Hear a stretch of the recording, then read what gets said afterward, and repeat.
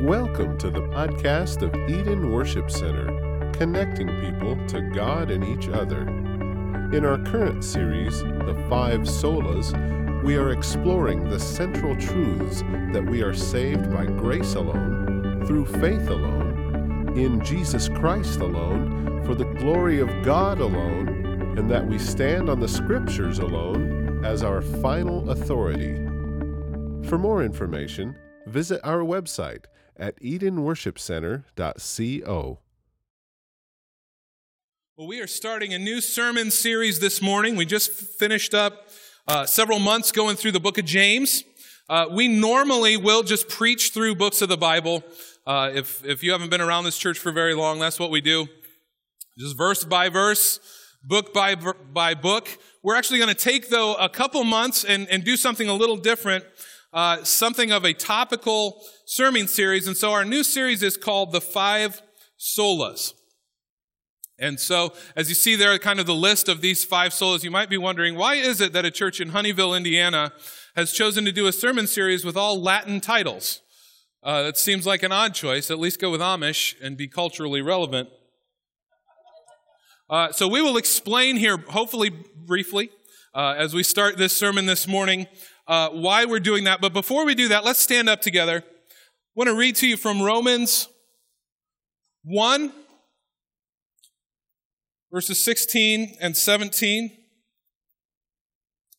Well-known passages, and we're actually not going to go back through and dig through these verses. I just want to sort of set the tone for this morning with these verses. So, Romans 1, starting in verse 16. For I am not ashamed of the gospel, for it is the power of God for salvation to everyone who believes, to the Jew first, and also to the Greek. For in it the righteousness of God is revealed from faith for faith, as it is written, the righteous shall live by faith. Let's pray together. Lord, we do thank you for your word. Lord, thank you for this precious gospel through which you have brought us into your kingdom, through which you have brought us into your family, and you have saved us. And we pray, God, that as we meet together this morning, that gospel glory would be put on display, that you would birth in us a hunger for you, Lord, that cannot be satisfied with any earthly thing, that cannot be satisfied so long as we live, that we would seek you, we would search for you, we would hunger for you. And I pray, God, that you would do that work. That's only something you can do by your Spirit. Lord, I pray for myself as I preach this morning. Lord, let the words of my mouth, the meditations of my heart be pleasing to you. And I pray, God, that you would be glorified in everything that's said, that you would bring joy to your people this morning. In Jesus' name, amen. Amen. You can be seated.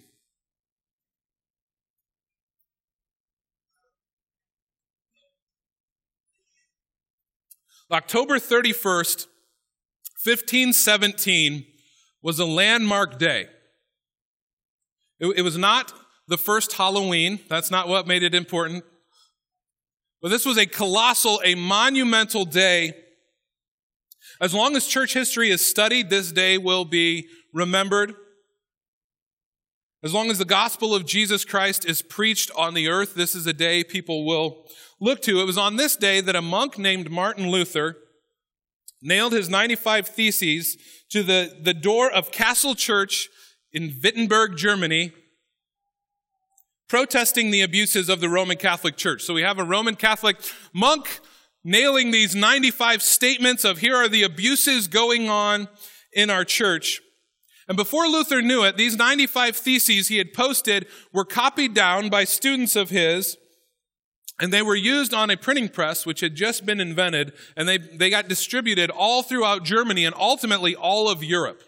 So there were sort of these things coming together, this newly invented printing press, this monk taking a stand against some of the abuses going on in the Roman Catholic Church, and all of a sudden, these statements spread like wildfire across Europe. The result is what is called today the Protestant Reformation, of which we come down the line of the Protestant Reformation. Protestant Reformation, it really is Protestant. There was a protest against the theological abuses of the Roman Catholic Church. Abuses that actually distorted the gospel of Jesus Christ. And so this Reformation was really a revolution that happened in the world. Everything in the world changed. The world we live in today is a result of this Reformation that happened back in the 16th century. The gospel, after 1,000 years of darkness, was recovered. There was really 1,000-year time where Christians did not even know the basic content of the gospel. They had been fed a false gospel. And after 1,000 years, that's called the Dark Ages, by the way, for those of you that are familiar with history. In the midst of this Dark Ages, the gospel was recovered, and the Dark Ages soon gave way to the penetrating light of the Word of God. As God's Word began to spread and was put in the hands of common people. Martin Luther even translated the Bible into German so that common people could read the Bible, and it transformed the world. And so the central issues then of this Reformation, this world revolution that we're going on, were called the 5 solas. The core commitments of this revolution. Sola is a Latin word that just means alone. It means only.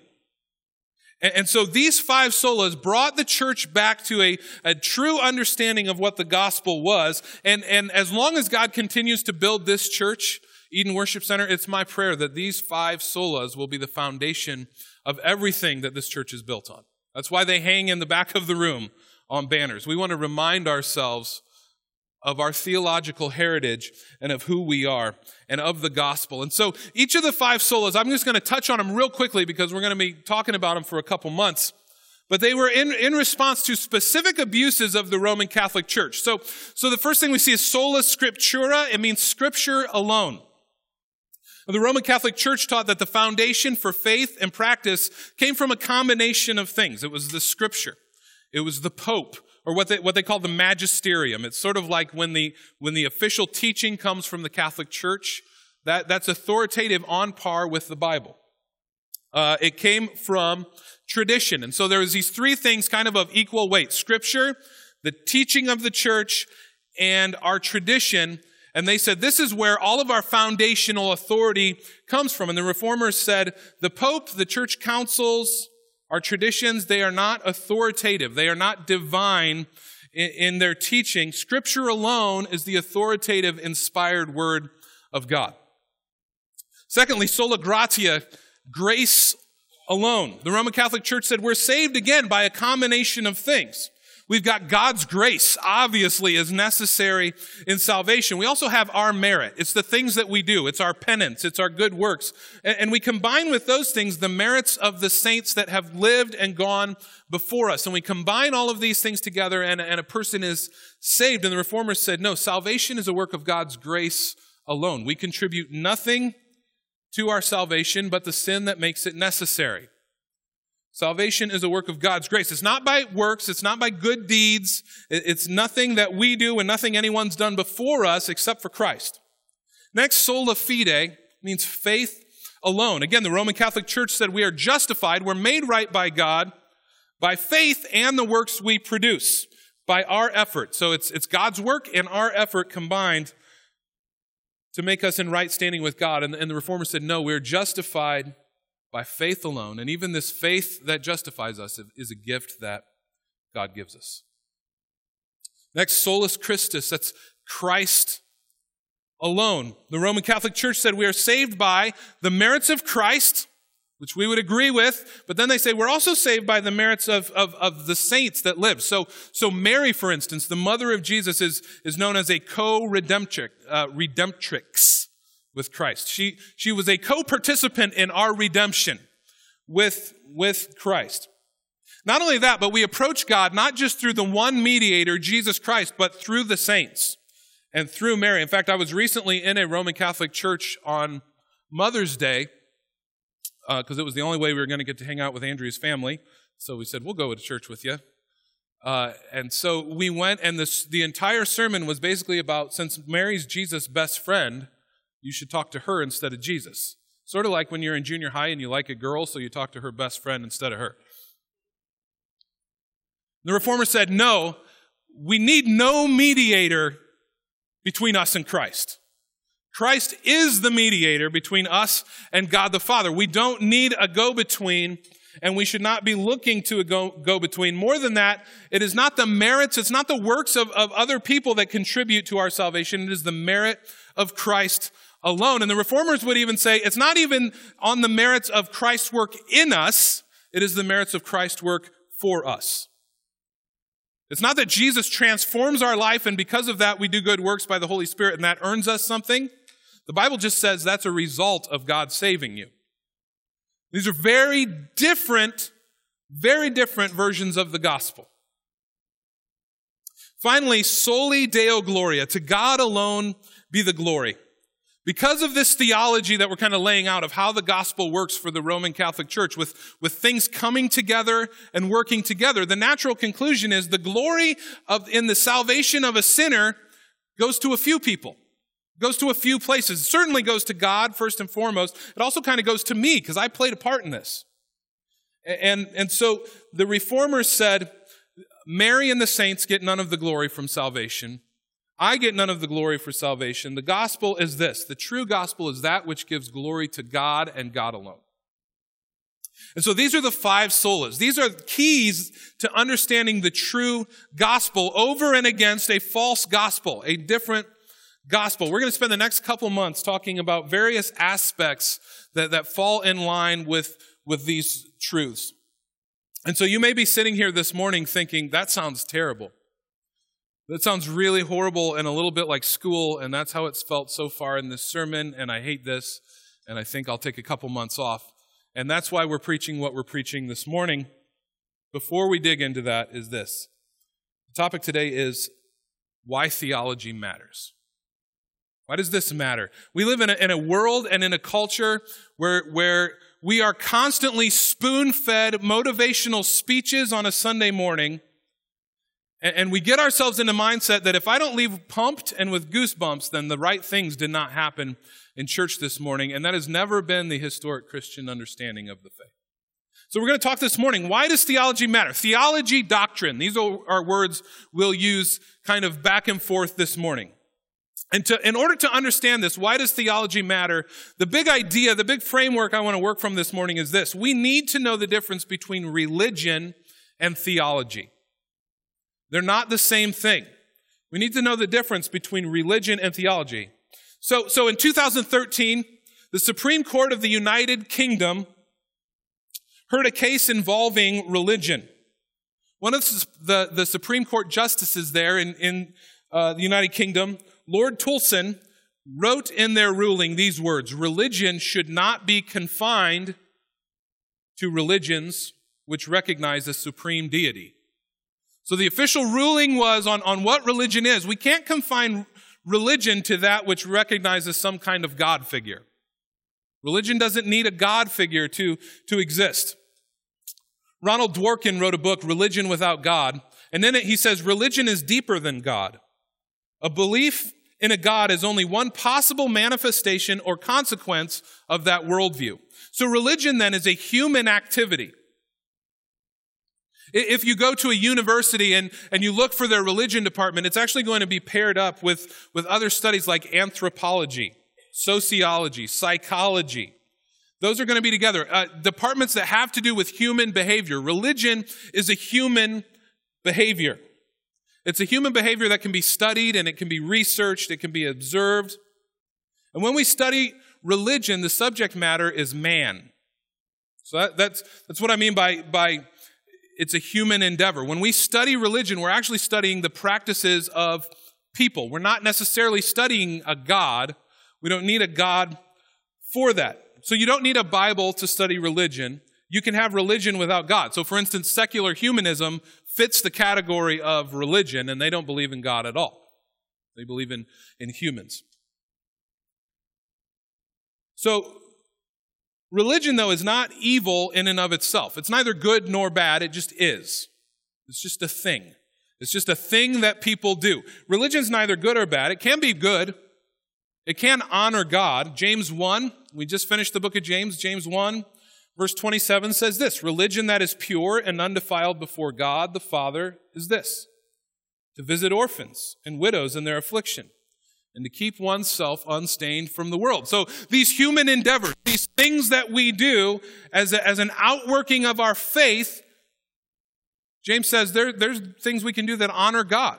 So not all religion is bad, and sometimes we kind of hear that thrown around a lot.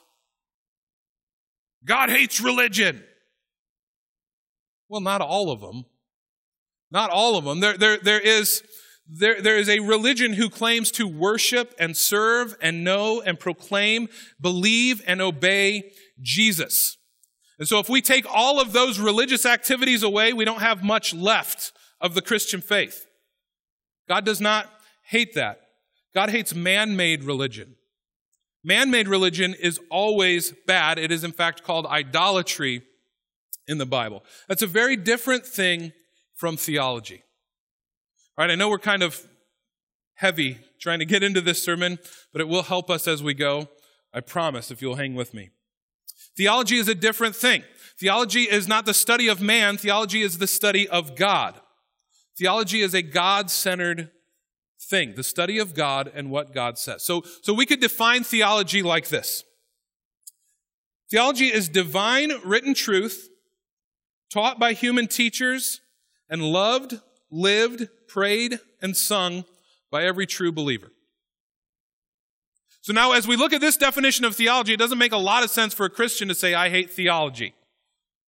It becomes a very confusing statement for a Christian to make because there's three components then to real true theology. Number one, theology has a source. Theology has a source. It is divine written truth. So theology is not philosophy. It is divine, not human. Philosophy is a human endeavor. Theology is a divine endeavor.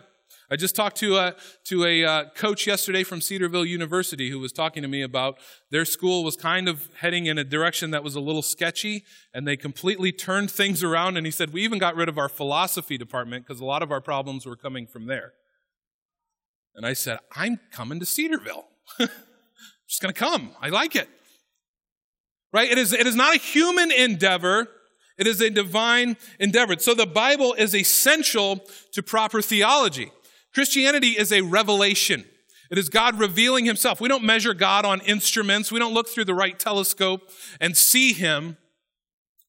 We only know because God has revealed himself. So what we know about God does not come from us. It doesn't come from our experiences and our observations. It comes to us from the mind of God himself. And so the Bible is foundational to everything that we believe as Christians because the Bible is from God and the Bible is about God. This is not a book that God gave us about us. It's a book that God gave us about him. That's why we love God's word, because in it we get God. And so that's the source of theology. Number two, theology has a method. That is, it is taught by human teachers. It is not just the Holy Spirit downloading it to you when you become a Christian. God did not design things to work that way. We have Scripture. We have the authors of the Bible. We have got our parents. We have got our grandparents. We have got our pastors. We have got people that we've entered into relationships with, that we're accountable to, that have discipled us. Theology is taught to us by human teachers. And so if we are one of those that says, I don't care what any man says, I don't need to be taught by a person, then we are operating in a way that's outside of how God has always designed the faith to work. Theology comes to us through human teachers. And if we reject that, we're misguided at best, but we're probably dangerous. We're probably dangerous people. Number three, theology has a purpose: to be loved, prayed, lived, sung by believers. So unfortunately, there's two very common responses, and you may be fitting into one of these camps. As we said, we're going to do a series on the 5 solas, and today's sermon's called Theology Matters. You may have had one of these two responses. One is this response that gets sort of a wicked Grinch-like grin on your face. It says, I can't wait to beat somebody up with the stuff we're going to be talking about the next couple months. I cannot wait to batter them over the head with the club that is theology. The second is this: you get a shudder up your spine. You get a oh no that points to a rejection of theology as something that is wholly unspiritual and divisive. So we hear this all the time. Theology is cold. Theology is boring. Theology is unspiritual. Theology, doctrine, it just divides Christians. It's enough just to believe in Jesus. We don't need to think about all the details. I saw this on Facebook this week from a person who claims to be a Christian. You know what? All you need to know about God, you can get just by kind of reading the stuff Jesus says in the New Testament. Just read the red letters in the New Testament. That's all you need. As if God didn't write the entire Bible. It's a dangerous, dangerous thing. And both of those things miss the point entirely of what theology is, of what the Christian faith, the faith once delivered for all time to the saints, what that really is. So why is it then? Why do we need to talk about theology? Why are we talking about it right now? Why are we doing a series that's very theological in nature? Two big points. One I'm going to talk about for just a couple seconds. The other we'll spend the rest of our time on. Number one, because everyone is a theologian. Theology matters because you are a theologian. Now, you might be in the room and say, I'm not even a Christian. You're still a theologian. Theology is what we believe about God, and we all believe something about God. Everybody is a theologian. So the question is, am I a good one or a bad one? Is what I believe about God true, or is what I believe about God false? And so theology matters because what we believe about God matters. It matters what you believe about God. Think of it this way. Has anyone ever said anything about you that wasn't true? Did that bother you? If it bothers you and you're sinful and kind of a bummer most of the time, and you know it, imagine how the holy, sinless, spotless, righteous judge of the universe feels when people say things about him that are not true. Theology matters because it matters what we believe about God. But number two, and this is where we're going to spend our time today. This is the big idea. Number two, theology matters because right theology keeps our faith from becoming just another man-made religion. I said religion's neither good nor bad, but man-made religion, it's bad. God hates it. Theology can save us. Let me illustrate this to you from the book of Exodus, a well-known story probably to many of us. But Moses has led the people of God, the children of Israel, out of slavery in Egypt, through the wilderness, and they've arrived at Mount Sinai where God meets with them. And so God calls Moses to himself, Exodus 24. God calls Moses to himself up the mountain. So Exodus 24, starting in verse 15. Then Moses went up on the mountain, and the cloud covered the mountain, and the glory of the Lord dwelt on Mount Sinai, and the cloud covered it for 6 days. And on the seventh day he called Moses out of the midst of the cloud. Now the appearance of glory of the Lord was like a devouring fire on top of the mountain in the sight of the people of Israel. And Moses entered the cloud, and he went up on the mountain, and Moses was on the mountain for 40 days and 40 nights. So God calls, by the way, this description of how they saw God's presence is a lot closer than the blasphemous images we have of the old man with the long white beard, which we're actually forbidden from doing. That they see this glorious fire and smoke, glory and splendor of God that Moses is then called into. And Moses then spends 40 days in the presence of God on the mountain. Well, what's going on in those 40 days if we were to read? The next several chapters are just pure. It is pure God speaking to Moses. It's pure theology. It is hearing from God what God wants. Who God is, what he's like, what he wants. It is utterly God-centered. God is revealing himself to Moses. God is revealing his will. God is revealing his ways. Ultimately, God with his own finger writes on the tablets of stone the 10 Commandments. Well, what's going on meanwhile down in the valley? You're surrounded. You can physically see the glory of God. Fire, smoke, thunder, splendor at the top of the mountain. Your leader is up there meeting with God. You're at the foot of this mountain where you can see it. It's going on. You're right at the foot of the mountain. What's going on? Exodus 32. Verse 1. When the people saw that Moses delayed to come down from the mountain, the people gathered themselves together to Aaron and said to him, "Up, Make us gods who shall go before us. As for this Moses, the man who brought us up out of the land of Egypt, we do not know what has become of him." So Aaron said to them, "Take off the rings and the gold that are in the ears of your wives and your sons and your daughters and bring them to me." So all the people took off the rings of gold that were in their ears and brought them to Aaron. He received gold from their hand and fashioned it with a graving tool and made a golden calf. And they said, "These are your gods, O Israel, who brought you up from the land of Egypt." So Aaron saw this. He built an altar before it, and Aaron made a proclamation and said, "Tomorrow shall be a feast to the Lord." They rose up early the next day and offered burnt offerings, brought peace offerings, and the people sat down to eat and drink and rose up to play. So Moses is on the mountain. The people can see God's glory at the top of the mountain.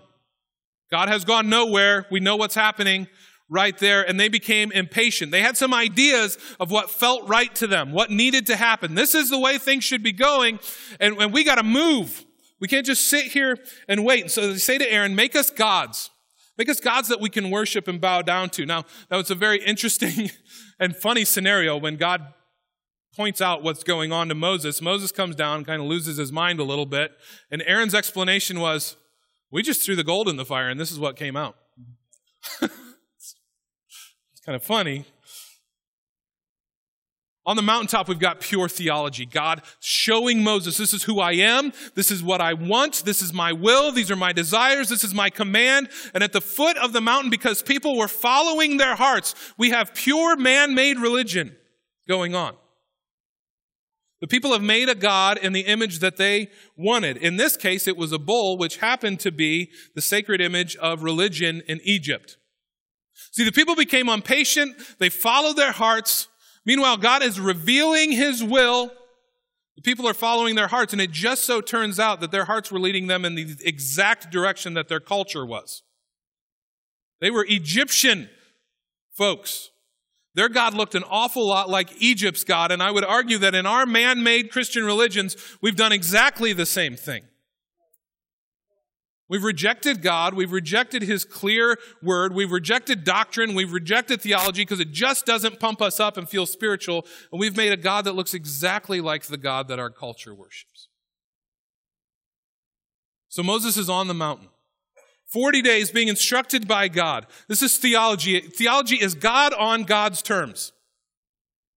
God on God's terms. And the people make a religion of their own, a God on their terms. One they can control. They can do as they pleased. A God that required no specific obedience. The problem with this God is that he doesn't exist. This God was deaf, dumb, blind, impotent. Their rituals, their spiritual practices were still going on, but there was no substance or reality in anything that they were doing. In other words, there was no true theology driving their religious practice, even though religious practice was still going on. They just got God as they wanted him, and they could keep their pleasures too. And the crazy thing, when you look at this, is the very real presence of the God that they knew was God on this scene, the Lord. If you look at verses 5 and 6, Aaron says, "Tomorrow will be a feast day to the Lord." In your Bible, that word is in all capital letters. That means Yahweh, the God of the Bible, the God of Israel, the God who shares that name with no one. We know exactly who this is. We're going to have a feast day to the Lord while we make this idol that we worship. And then it says, they rose up early the next day. They made their offerings to Yahweh, the God. Now, so see here, they made the bulls that looked just like Egypt, but they were worshiping. Who did they think they were worshiping? Yahweh. They weren't trying to replace him. They were trying to pull in something from somewhere else because it felt very spiritual and very right. And so they're going to offer sacrifices to Yahweh, the God whose glory and splendor can be seen in smoke and fire on top of the mountain. And then what happens when we follow our heart in that way, and instead of taking God's revealed truth, we kind of come up with our own way of worshiping him that we are convinced in our heart is right? What happens? They made their offerings, they sat down to eat and drink, and rose up to play. That is talking about sex. Rose up to play is talking about like there was some stuff going on in the congregation. Now it sounds crazy to us. We wouldn't do that on a Sunday morning. Offering's over, guys. You got 15 minutes, whatever. That's insane. That's what they did. They chose to worship a God whose scary presence they could see on top of the mountain in ways that he had strictly forbidden. And it looked just like the culture they had left. How do they not see that conflict? Well, I think it's this. It's the result of what happens when we shift from theology to man-made religion. When we turn from theology, we turn from doctrine, and we turn to how we think things should be. And really, we don't have to look any further than our own culture right now, do we? The more we abandon God's truth, the further into immorality and moral insanity and apostasy we fall. This is all over in the American church. The further we get from the biblical center, worship becomes more self-oriented, more psychological, more feel-good, like a pep rally, more pragmatic, how-to oriented. These are the things we do. These are the steps we follow. In other words, it becomes very man-centered. Every step we take away from true theology and doctrine is a step towards man-centeredness. Much of American Christianity has lost its theological center. The house is still standing, but the foundation has rotted away. One of the large denominations in our country, the Presbyterian Church USA, just met together to announce that we are in full acceptance of homosexual behavior, even for our leaders, even for our pastors. A complete rejection of the clear teaching of God, and it happens because we keep taking steps to stay up with culture. We keep trying to keep a little bit of Egypt, because there were some things that went on in Egypt that were good. So we got to try to incorporate those things into our lives. Many of our best sellers on the bookshelves, popular preachers, even our biggest churches, preach a powerless, man-centered gospel that's really just another man-made religion. It has no power to save or even to change people's lives. Meanwhile, they would accuse those who would call us back to some sort of theological foundation and doctrinal centeredness of being the ones who are actually promoting man-made religion. And people actually buy it. That's the thing that boggles my mind. You've got people who have wholesale abandoned it, and then they say things like, it's super unspiritual, people who just care about doctrine. Jesus didn't care about doctrine. And people buy it. And they make millions off the books they're selling. And it's insanity. No, we must return to the solid foundation of the Word of God. Reflection on truth, meditation, makes theology come alive, and then theology becomes very practical in our lives. Part of the reason that maybe some of you in this room have a very negative reaction to the word theology or the word doctrine is because you've been fed a lie over and over and over that says it's possible to have right theology and have that be dead. That's not true. You can believe the right things like Satan does and shudder. Right theology involves worship of God. It demands expression.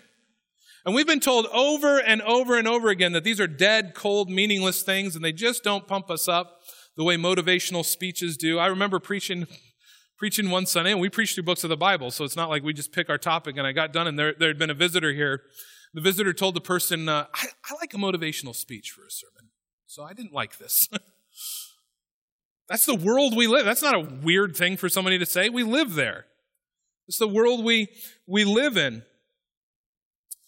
But when we meditate on the truth of who God is, remember what theology is. It is God on His terms. God as He is. When we meditate on that, there's something in us that comes alive. Theology becomes, I can't think of a thing in the universe more practical in my life than theology has been. There's nothing. I coach a college tennis team. We got slaughtered yesterday in a tennis match. Theology is incredibly practical to me in a moment like that. I had to announce to that team that I was quitting after this season, which was horrible for me. Theology is really important to me. in moments like that. There's nothing more practical in my life than theology when I'm going through trials and trouble. When something good happens and I'm tempted to exalt myself to a place I don't belong, there's nothing more practical in my life than theology. That comes when we meditate on who God is. Troubles come our way and we go, but this is who God is. It gives us peace. Well, what makes it practical? Number one, it marks a true disciple. Now, you don't have to be a scholar to be a Christian. You don't have to have a degree to go to heaven. You don't have to have a degree to have a ministry. You don't have to be classically trained. But someone who has false theology is probably a false disciple. John 14, verse 23 says, Jesus answered him, "If anyone loves me, he'll keep my word. My Father will love him. We will come to him and make our home with him. Whoever does not love me does not keep my words. And the word that you hear is not mine, but the Father's who sent me." Paul says in 1 Timothy chapter 6, "Teach and urge these things. If anyone teaches a different doctrine that does not agree with the sound words of our Lord Jesus Christ and the teaching that accords with godliness, he is puffed up with conceit and understands nothing." See, true doctrine conforms to the words of Jesus and to the image of Jesus. It marks a true disciple. And so when I say you don't need to be some trained theologian, again, you are a theologian, you believe something about God, but you don't have to have gone to school and know all kinds of theological terms. You might not even be able to express the gospel in really clear terms that make sense to anybody but you. But a true disciple will not reject the teaching of Jesus. A false disciple will. Jesus said, "My sheep hear my voice." That was not him talking about a mystical experience that happened somewhere outside of Scripture. That was him talking about the fact that his people will receive his word. We will not reject it. And so when the gospel is rejected, when the clear teaching of God is rejected, we have the marks of a false disciple, and it's a person who we ought to call to repentance and faith. So theology matters because it marks us as disciples.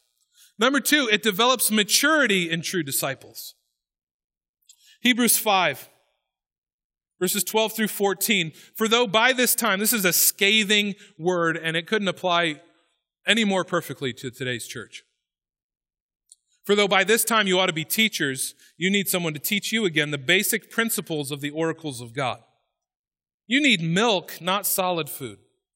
For everyone who lives on milk is unskilled in the word of righteousness, since he's a child. The solid food is for the mature, for those who have their powers of discernment trained by constant practice to distinguish good from evil."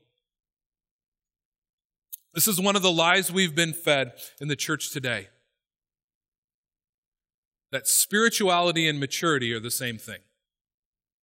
They're not the same thing. Maturity is a different thing from spirituality. A 6-month-old baby Christian can be spiritual. That doesn't make them mature. You don't become a Christian and the Holy Spirit just downloads all this stuff into you and now I'm a mature Christian. Maturity comes the same way in the spiritual world that it does in the physical world.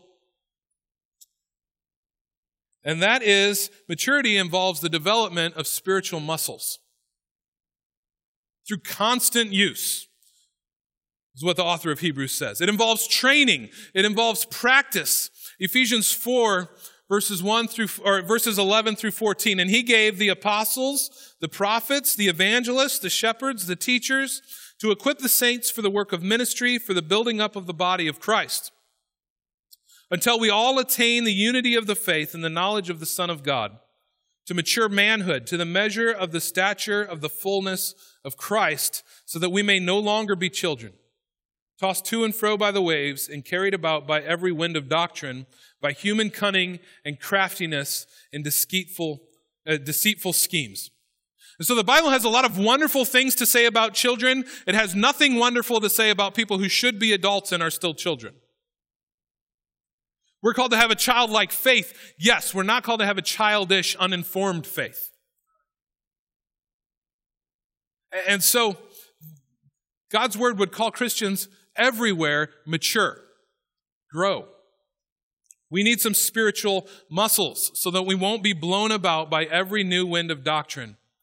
And we see this over and over. The newest book comes out. The newest preacher becomes popular. And he says something that even the youngest Christian should be able to identify as opposing the Word of God, as not in keeping with the clear teaching of Scripture, and the church makes him a millionaire. Multiple times over. We need some spiritual muscles. So theology and doctrine, the pursuit of them, the meditation on the attributes of God, these are things that cause maturity in a Christian. And we just don't get it any other way. We just don't get it any other way. God does not download maturity into you because you're a Christian. That's why we see people who have been a Christian for 15 years and they're still kind of bonkers. They still act like giant babies. And you say, how can you be like that? We don't get it any other way. Number 3, it produces spiritual health in the Christian. Wrong doctrine eats away at your spiritual health. To put it another way, if you feel that you are lacking spiritual vitality, if you're not bearing fruit, if you're not courageous enough, if you're not joyful enough, if you're not filled with love and hope, it may be that it's because your grasp of biblical doctrine, of theology, is shallow and weak, or even distorted and incorrect. It corrodes you. It eats away at you to have false teaching. Philippians 4, verse 8, finally, brothers, whatever is true, whatever is honorable, whatever is just, whatever is pure, whatever is lovely, whatever is commendable, if there's any excellence, if there's anything worthy of praise, think about these things. What you've learned and received and heard and seen in me, practice these things, and the God of peace will be with you. So what's Paul saying here? Paul's calling us to think. Think about who God is. Think about what God has done. Now, I just pair this up with Jesus' words in the gospel where someone approaches him and says, good teacher. And Jesus says, hold on, who are you calling good? Only God's good. By which Jesus doesn't mean he's not good. He means I'm God. So the Bible kind of has this constant thing of like, we're bad. God is good. So when we hear things like, whatever's true, though every man be found a liar, still you'd be found true. Whatever's honorable, whatever's just, whatever's pure, whatever's lovely, whatever's commendable, if there's any excellence, anything worthy of praise, think about these things. Who are we describing here? This is God. We think on who God is. We think on the things that God has done. God, as he has revealed himself. And then Paul says, the things you've seen, what you've learned from me, what you've seen in me, theology comes to us from people, what you've seen and learned from me, you put these things into practice. And then this promise he makes is incredible. Put that verse back up, if you would, guys. What does he say? Practice these things in what? The God of peace will be with you. The God of peace will be with you. He doesn't say practice these things and the peace of God will be with you. He says practice these things and the God of peace will be with you. God himself. See, people often attempt to pursue God. That's what we want, isn't it? We want God with us. God created us like that. That's why Jesus is called Emmanuel, God with us. We have a longing in our hearts for God with us. Augustine said it like this: you've made us for yourself, O God, and our hearts will not rest until they rest in you. We are made longing for God himself. And many people attempt to get that by rejecting theology. I don't want theology, I just want Jesus. I don't need doctrine, I just want Jesus. And instead of God, they get a religion of their own making that has no power, no stability, no faithfulness. These are people, we all know them, they're on a roller coaster all the time. Highs and lows, beyond that of the normal Christian. Sometimes they're in, other times they're declaring themselves not even a Christian anymore. It's a religion of our own making that has rejected theology where God has promised to give us himself and embrace some sort of spirituality that gives us goosebumps every now and then. And then what do we do when the goosebumps aren't working? We say, well, God doesn't love me. God might not be real. God doesn't accept me. It's actually a false religion. Paul says, if you want God, study God. If you want God, study him. That doesn't mean go to college. That doesn't mean buy all kinds of theological books or start trying to raid my library. Don't raid. Don't steal. I'll loan you books, though, if you want. Well, it means this. What does it mean to study true theology? We study God as he is, as he's revealed himself. You can study theology with no book but this one. Now listen, God has blessed his church with a wealth of books. And they're good, and they're glorious, and they're a gift from him. But not everybody is going to be that person. Honey, for Christmas this year, get me the collected works of Jonathan Edwards. If you're dating someone and she says that to you, you marry her. You marry her. So no, I'm not calling us to something where I'm saying the only people who are in are the people who pursued this track. It's easy for us to hear that way because we're super self-conscious. All of us in some form have little man syndrome, don't we?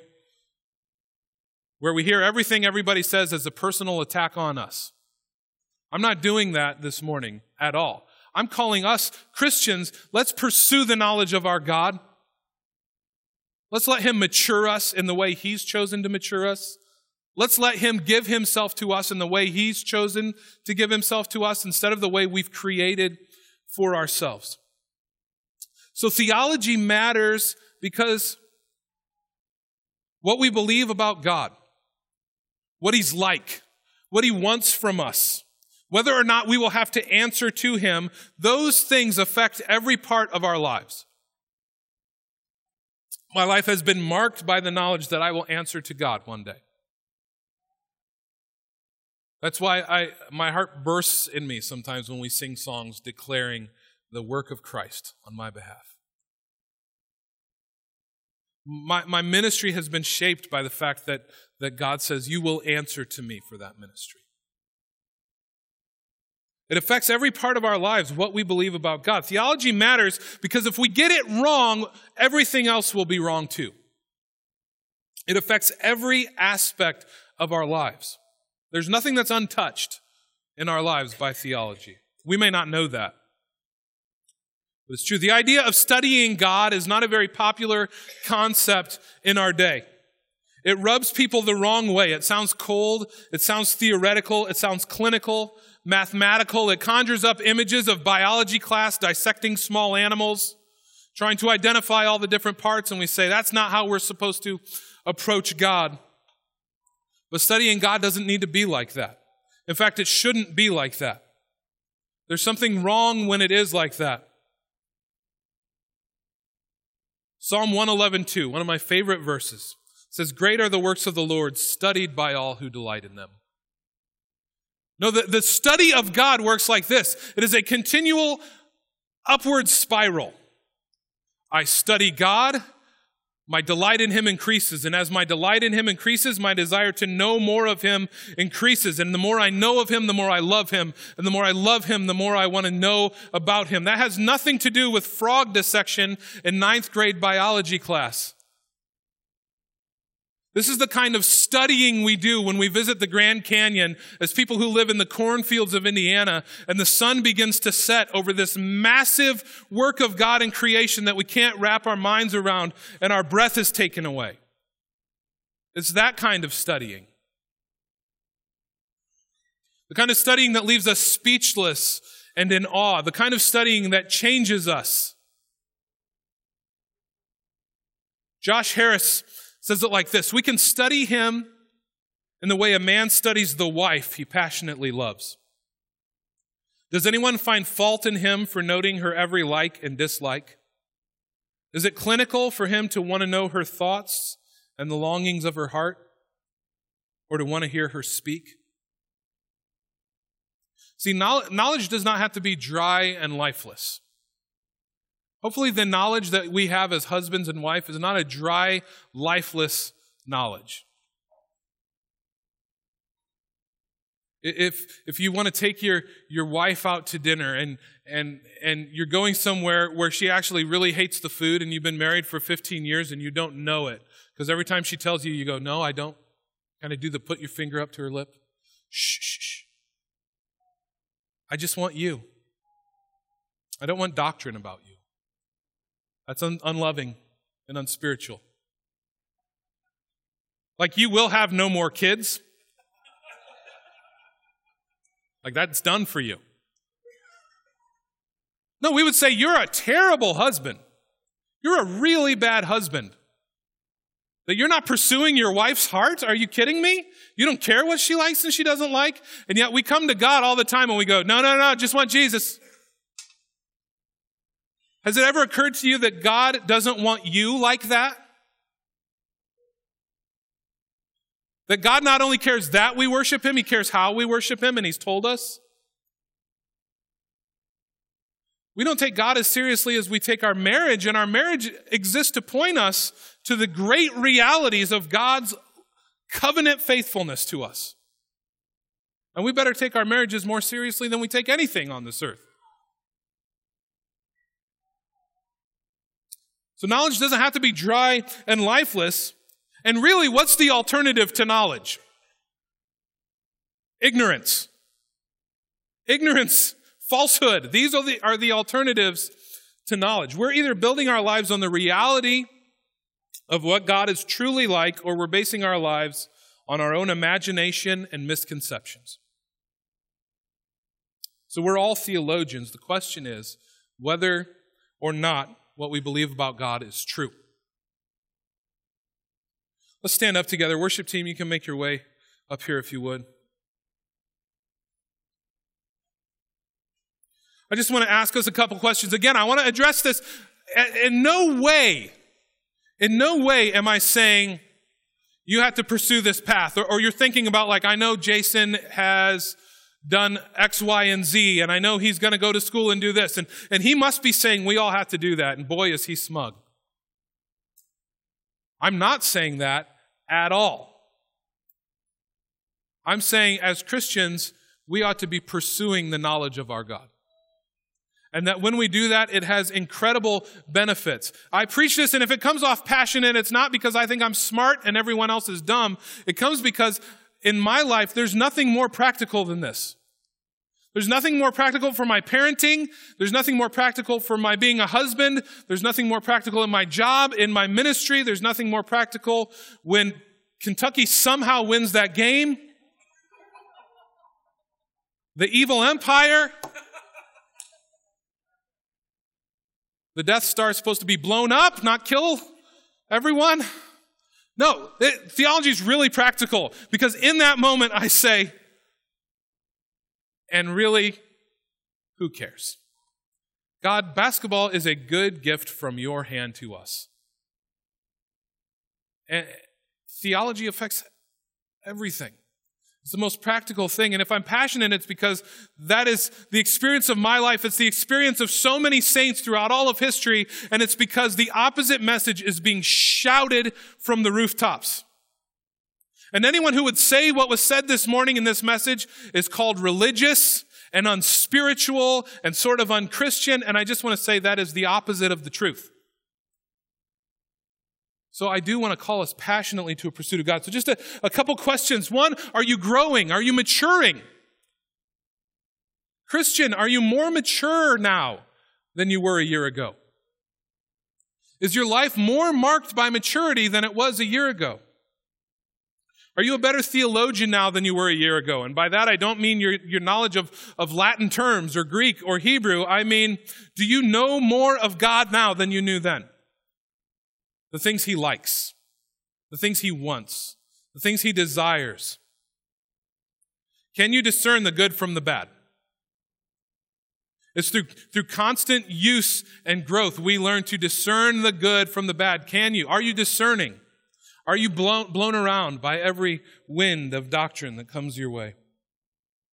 Finally, then, what's this all about? Are you continuing hard after God? Ultimately, theology is all about continuing hard after God himself. Not getting some knowledge that we can use in an argument, not being a better debater, not smugly knowing what's right and being able to point it out when somebody else is wrong. It is that when we pursue the knowledge of God, God gives us himself. So are you pursuing hard after God? We're going to pray together and then we're going to sing together. And I just want to leave us with that challenge. For some of you, you might have had a hard time with this whole sermon. It's very different than what we normally do. Maybe you're one who just thinks this sort of thing is super boring. Let's redeem all of that right now. Are you pursuing hard after God? You don't have to pursue hard after Jason. You don't have to think I'm not boring. You don't have to enjoy anything about me. Are you pursuing hard after the God that we proclaim here? And we all must be. And when we do, the rewards are immeasurable. He gives us himself. It changes everything for us. So let's pray. God, thank you for your word. Thank you that you've chosen to reveal yourself to us. You didn't have to do that. You did not have to reveal yourself to people like us who are so unworthy, whose lives are often unfaithful and self-focused. Yet, God, you have chosen to reveal yourself, and you've chosen, God, to change us from the inside out, to make us a people who are actually pleasing to you.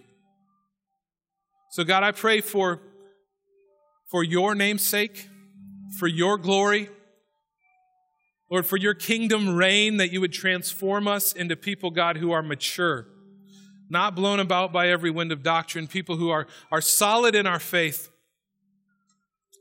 Lord, that we are not going to be conquered by this world, that we will conquer and overcome, not in our might, but in your might and in your strength, that God, for your kingdom's sake, you'd make us those people.